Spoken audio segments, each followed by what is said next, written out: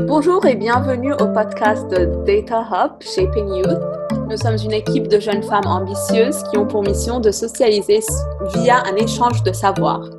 On pense que partager l'information avec les autres est un excellent service dont tout le monde peut bénéficier.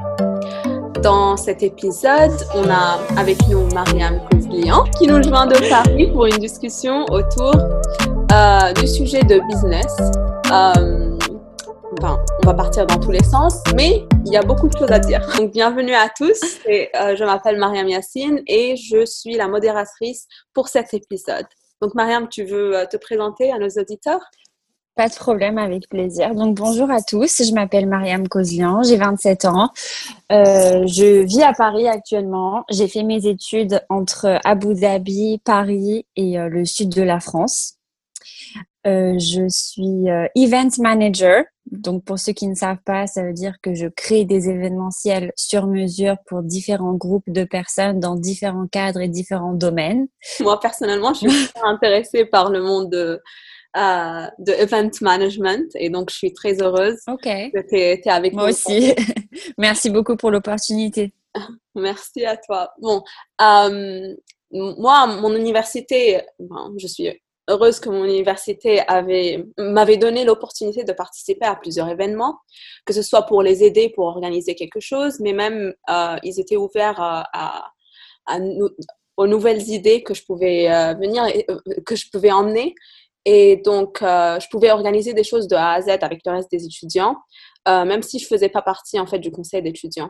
Donc, c'est super intéressant de parler avec quelqu'un qui a décidé de prendre ce pas en avant et construire sa propre entreprise.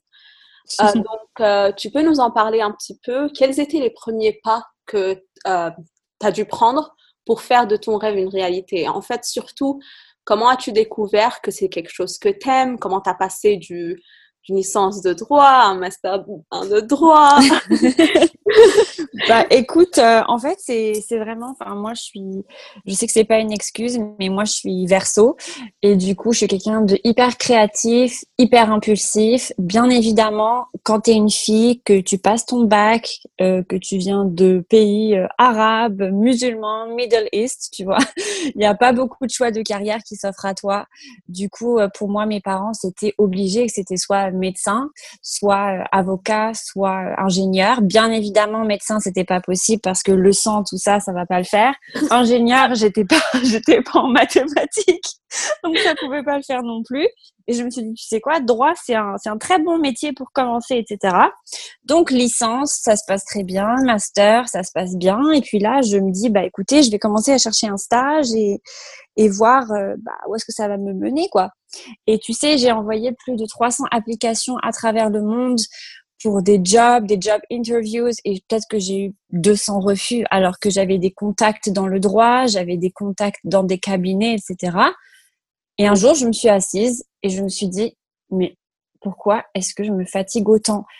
Parfois, tu sais, genre, si quelque chose n'arrive pas, il faut pas aller chercher encore et encore et encore. Si, il faut se battre, mais quand tu te bats, à un moment, il faut savoir poser tes armes et tu dis, OK, je vais m'asseoir 5 minutes. Est-ce que je vais vraiment envie de faire ce métier pendant les 40 prochaines années de ma vie? Et là, j'ai eu la réalisation que, en fait, pas du tout. Pas du tout. En plus, merci avec 300 applications et en plus, tu en veux pas, donc c'est un peu trop. Voilà, tu vois, c'est trop. Et je me suis dit, mais pas du tout, en fait. Est-ce que j'ai vraiment envie de travailler dans la misère pour quelqu'un d'autre jusqu'à la fin de ma vie? Parce qu'on sait très bien comment ça se passe dans les cabinets en France, tu vois. Tu peux pas être associé à moins que tu sois une tête dans le droit.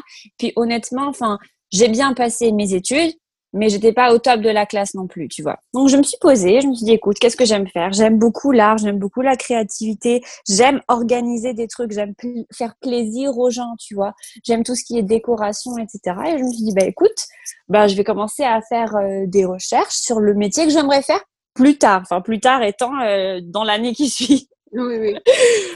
Et du coup, je me suis assise et j'ai commencé à faire des recherches, etc., sur différents sites qui te proposent par rapport à tes aspirations, différents parcours d'études.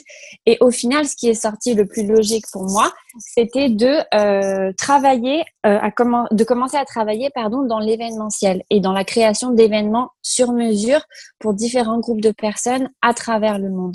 C'est-à-dire que quand il s'agit de mariage, qu'il s'agisse de colloques de société, de débats politiques, qu'il s'agisse de lancement de produits pour des marques de luxe, etc.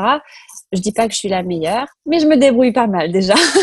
Du Bien, coup, de se débrouiller. ça suffit, tu vois. Et tu sais, enfin, quand tu passes du droit, que tu es une femme, que tu as moins de 25 ans, on te demande d'avoir une certaine légitimité dans le métier. On te dit, mais toi, tu es qui pour venir? Et on te fait confiance et on te donne des sommes monstrueuses d'argent pour que tu fasses un événement pour nous. Il faut avoir une légitimité. Du coup, Exactement. je me suis dit, tu sais quoi, j'ai besoin d'un diplôme qui fasse partie de ce domaine. Et j'ai trouvé le diplôme dans une école qui s'appelle l'ESMAC, qui est dans le sud de la France, qui s'appelle le management de projets culturels. Donc, mais les projets que je crée sont pas vraiment culturels, mais au moins ça donne une base et une légitimité en question académique pour dire que, OK, les gars, moi j'ai fait du droit, donc j'ai des connaissances en contrat, j'ai des connaissances en tout ce qui est contrat du coup, et là j'ai les connaissances en tout ce qui est organisation, régie, technicité, décoration, etc., etc., pour créer des événements sur mesure pour chaque personne en fait. Et là, d'un coup, je me suis dit, tu sais quoi, je vais me lancer et je vais pas attendre parce que la vie est trop courte et ça sert à rien de perdre du temps à faire un truc qu'on n'aime pas parce qu'on n'a pas le choix, tu vois. Je comprends que c'est vraiment contradictoire ce que je vais dire, mais je comprends que pour certaines personnes, on n'a pas le choix. On a besoin d'argent, on a besoin de travailler, on a besoin d'un revenu, certes. Mais si j'ai un conseil à donner à toutes les personnes qui écouteront ce podcast, c'est ne restez pas bloqués dans une situation parce que vous n'avez pas le choix. On a toujours le choix. On a le choix de choisir mieux pour soi-même. On a le choix de vouloir mieux pour son avenir. On a le choix de vouloir évoluer et d'être épanoui dans un choix de carrière. Oui.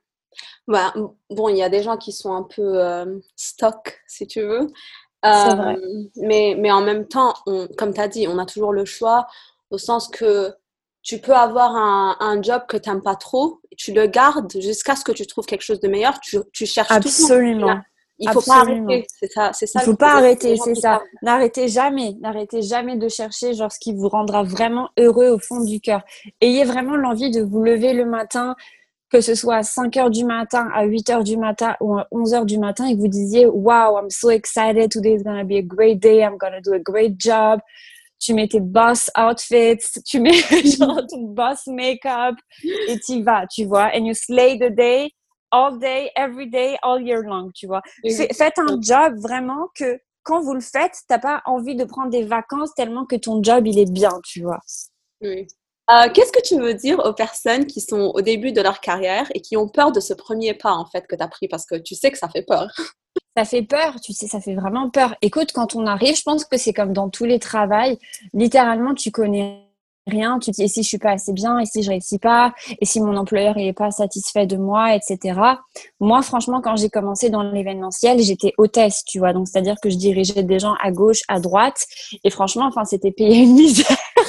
Je te cache pas que c'était payé une misère, mais au moins, t'apprends sur le tas, tu vois. Oui. Les études, c'est bien, mais il faut être business smart, c'est-à-dire que tu dois aller sur le terrain, tu dois faire des erreurs, tu dois apprendre de tes erreurs et tu dois mettre en pratique comme ça la prochaine fois, tu réussis mieux à chaque fois.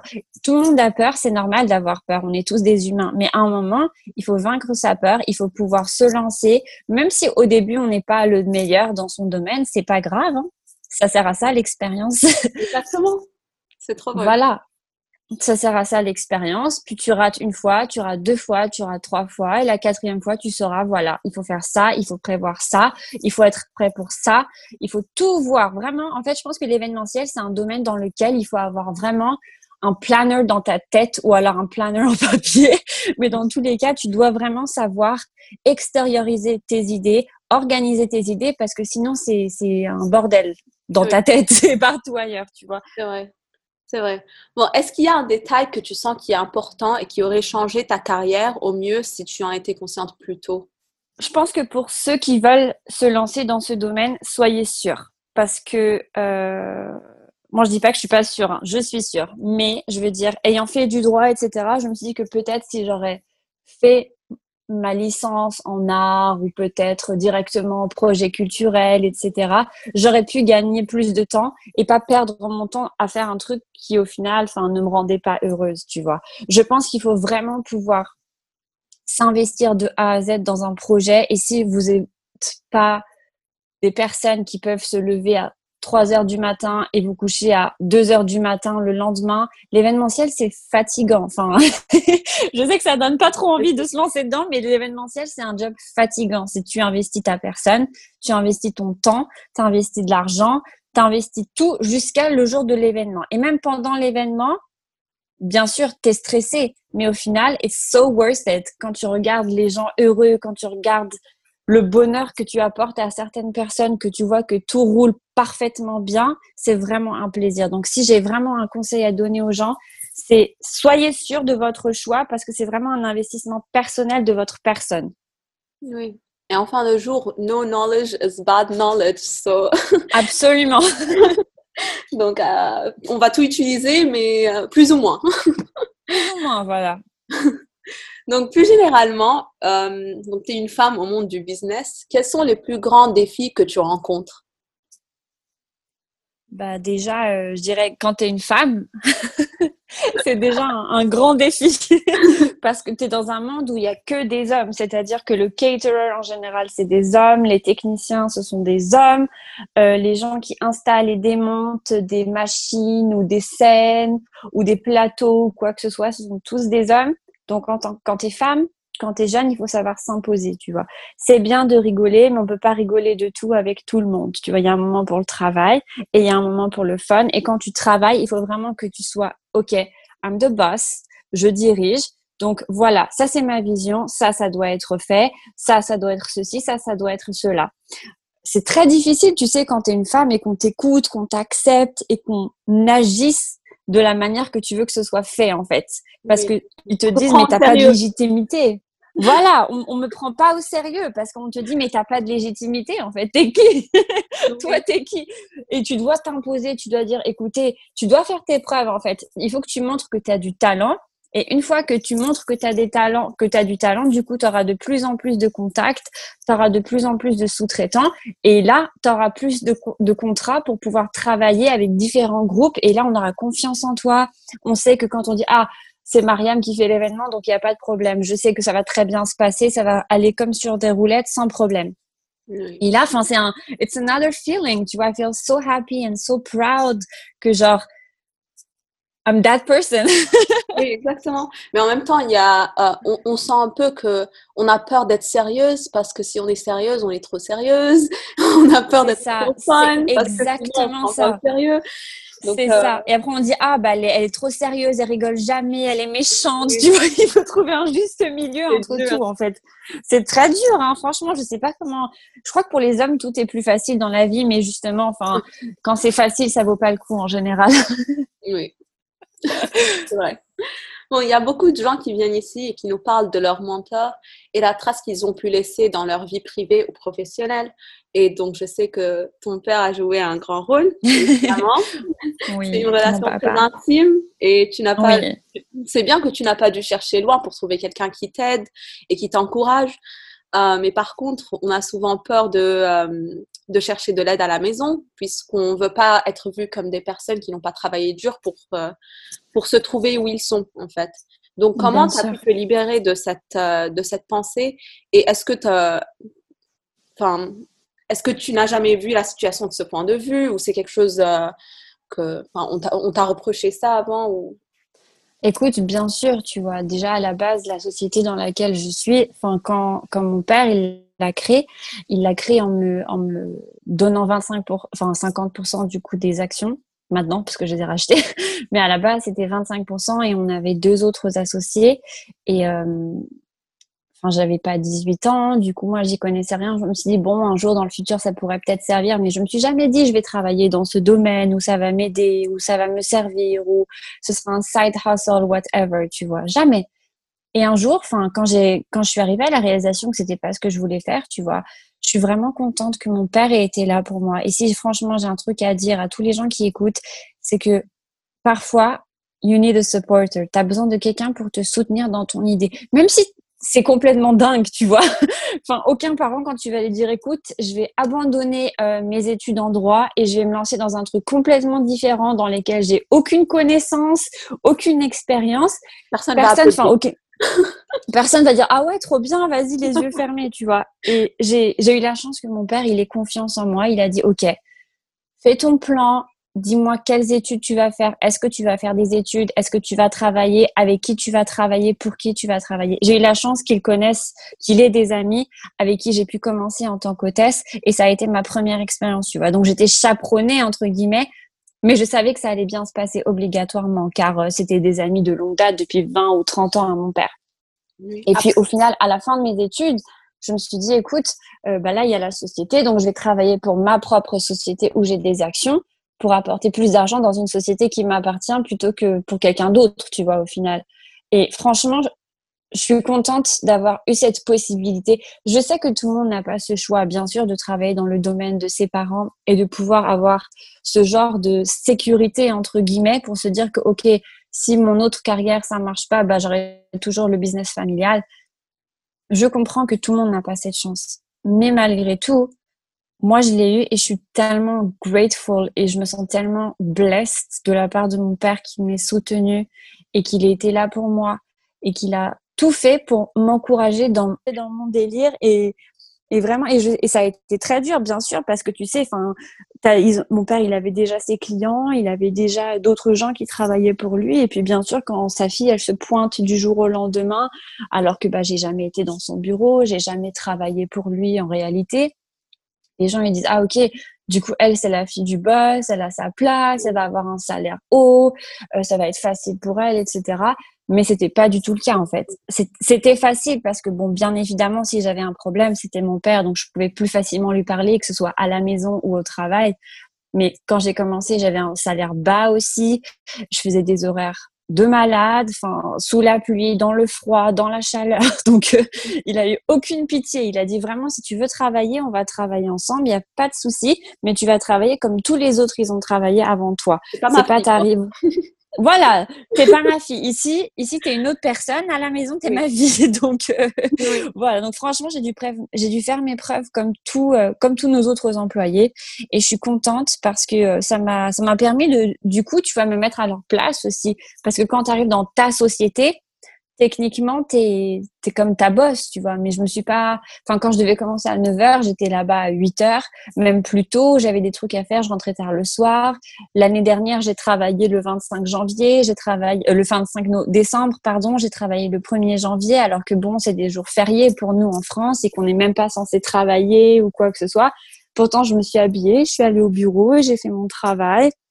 Et j'en étais fière parce que genre, t'as un but pour te lever tous les jours, t'as un but pour travailler, tu montres l'exemple aux autres comme quoi, ok, peut-être que je suis la fille du boss, peut-être qu'aujourd'hui je suis genre à moitié la boss, mais malgré tout, je travaille autant que vous. C'est pas, je viens à 11h du matin et je me barre à 17h et je dis bon, bah, bon courage et rester jusqu'à minuit. Bien sûr que non, quand tu es leader, entre guillemets, d'une entreprise, il faut savoir montrer l'exemple, il faut savoir mettre la main à la pâte, il faut que tu puisses encourager tes employés à vouloir travailler plus. Bien évidemment, quand tu fais des horaires tôt le matin et très tard le soir, et c'est plusieurs jours d'affilée, les nerfs sont très tendus pour tout le monde, la fatigue se ressent.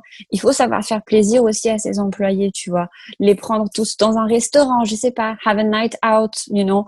It's always fun to like pour aider les autres, pour pouvoir aussi resserrer les liens, que ce soit toujours une bonne ambiance, que tout le monde puisse toujours travailler ensemble, continuer à souder l'équipe, quoi. Il faut vraiment souder l'équipe. Et moi, je suis contente d'avoir commencé de zéro en tant qu'hôtesse et puis de zéro dans ma propre société pour aujourd'hui être my own boss. Et donc, faut pas avoir peur de demander de l'aide, mais après, pour maintenir la position dans laquelle tu te trouves, c'est super dur. C'est ça. Il faut pas avoir peur de demander de l'aide, que ce soit à votre mentor. Moi, c'était mon père, du coup, c'était ma famille, bien sûr. Enfin, on n'a pas de tabou dans la famille. C'est très important de pouvoir être honnête avec ses propres parents. Mais si votre mentor, c'est un ami, un chef de département, une personnalité connue avec qui vous êtes en contact, etc., n'ayez pas peur de demander de l'aide. Parce que si vous ne demandez pas, comment vous savez que la personne va vous aider ou non? Exactement. Bon, donc là, on va passer un peu à ton deuxième projet, puisqu'on a parlé. Vas-y. Donc, tu travailles sur un deuxième projet maintenant pendant la pandémie et c'est courageux de commencer dans des circonstances comme celle-ci. Donc déjà, comment tu gardes la motivation et qu'est-ce qui t'a poussé en fait à recommencer pendant ce temps? Écoute, moi, je suis vraiment obsédée par certaines odeurs depuis certaines années.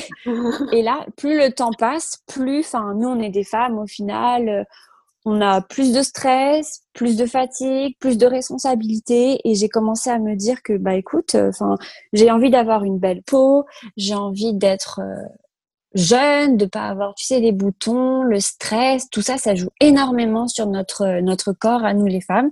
Bien Et je sûr. me suis dit, là, c'est une pandémie. Donc, qu'est-ce qu'on fait pendant la pandémie? Surtout le premier confinement, tout le monde s'est plus ou moins occupé de soi. C'est-à-dire qu'on a lavé, on a récuré, on s'est lavé les mains encore et encore et encore. Mais sauf que les savons que tu achètes sur les grandes surfaces, en général, c'est hyper toxique, hyper corrosif. Tu as la peau sèche. Certaines personnes ont de l'eczéma. Moi-même, j'ai de l'eczéma, mais à un point élevé. Et je me suis dit, non, c'est pas possible. Enfin, Les il faut que je trouve une dermatologues, là, solution. pendant la pandémie, c'était C'était... Ils ont fait leur meilleur chiffre d'affaires, je crois. horrible.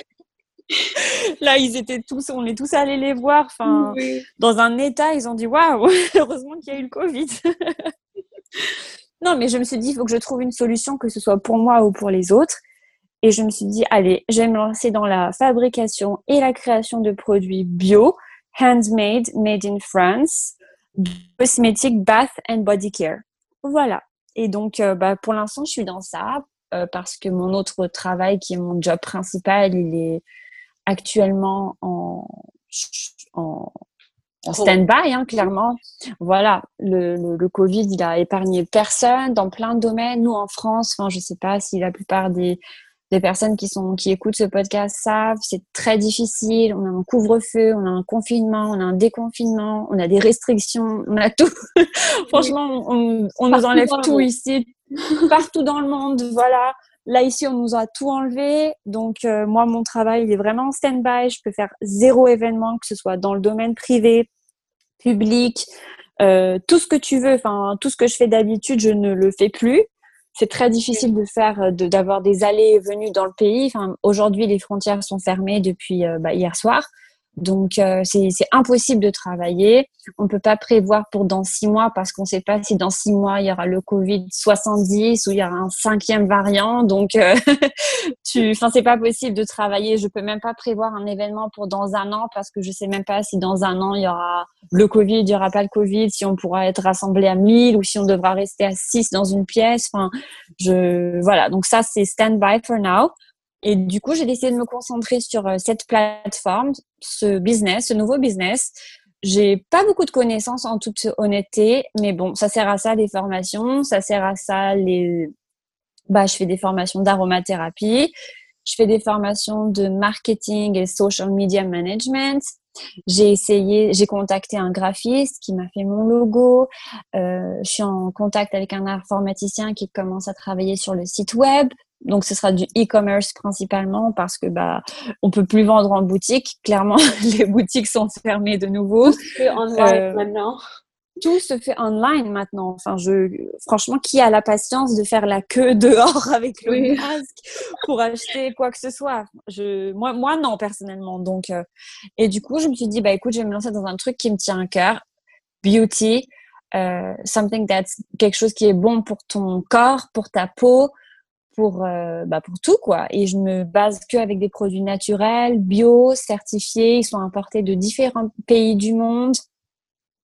Et je fais tout moi-même avec mes mains. Donc, je suis investie à vraiment 100% dans ça. Et puis, si ça marche, tant mieux. Ce sera mon side business. Et si ça marche pas, ça m'aura appris à créer un business de A à Z dans un domaine que je connais pas du tout. Et ce sera une très, très bonne expérience malgré tout, franchement. Et je suis trop contente, encore une fois, d'avoir le soutien de ma famille, de ma mère et de mon père, qui m'aident aussi, qui donnent leurs avis. On fait vraiment ça en famille. Enfin, je fais tout toute seule, mais leur avis compte énormément pour moi. Bien sûr. Et voilà, quoi. Bon, et tu comptes reprendre après Event Management, hopefully, quand Of tout ça course. termine. Mais ça va être dur de trouver tu vois, l'équilibre entre les deux. Mais tu y arriveras, je suis Écoute, sûre. j'y arriverai, c'est sûr, c'est sûr. Et au pire, il y a toujours tu peux toujours engager des gens qui s'y connaissent dans le domaine, ça crée du travail. C'est important de pouvoir donner des opportunités aux jeunes aussi, de pouvoir leur offrir une expérience. Je sais que moi-même, ayant été, quand j'ai eu 21, 22 ans et que j'ai cherché du travail, on m'a dit, mais t'as pas d'expérience. Alors que, bah oui, c'est normal, car j'étais en train d'étudier. Donc, bien évidemment, je peux pas avoir de l'expérience. Enfin, moi, je suis vraiment, vraiment partante de donner cette chance à certaines personnes qui rechercheraient du travail, avec grand plaisir, franchement. I'm open to that idea, obviously. But my main job, vraiment, c'est l'événementiel, event management, event creator. Voilà. Parfait. Donc, malheureusement, on est arrivé à la fin de notre podcast. Dommage. Mais merci beaucoup, Mariam. C'était vraiment un plaisir. Moi aussi, vraiment. Merci beaucoup de m'avoir choisi, de m'avoir donné cette opportunité d'expliquer mon parcours et d'expliquer mon chemin. Et j'espère vraiment que pour tous ceux et celles qui écouteront ce podcast, vous serez toujours motivés, n'abandonnez jamais votre rêve, soyez toujours à la recherche de l'épanouissement et de ce qui vous rendra vraiment heureux jusqu'à la fin des temps. Vraiment. I know it sounds cheesy, but... non, mais c'est quand même, il faut le dire. C'est encourageant.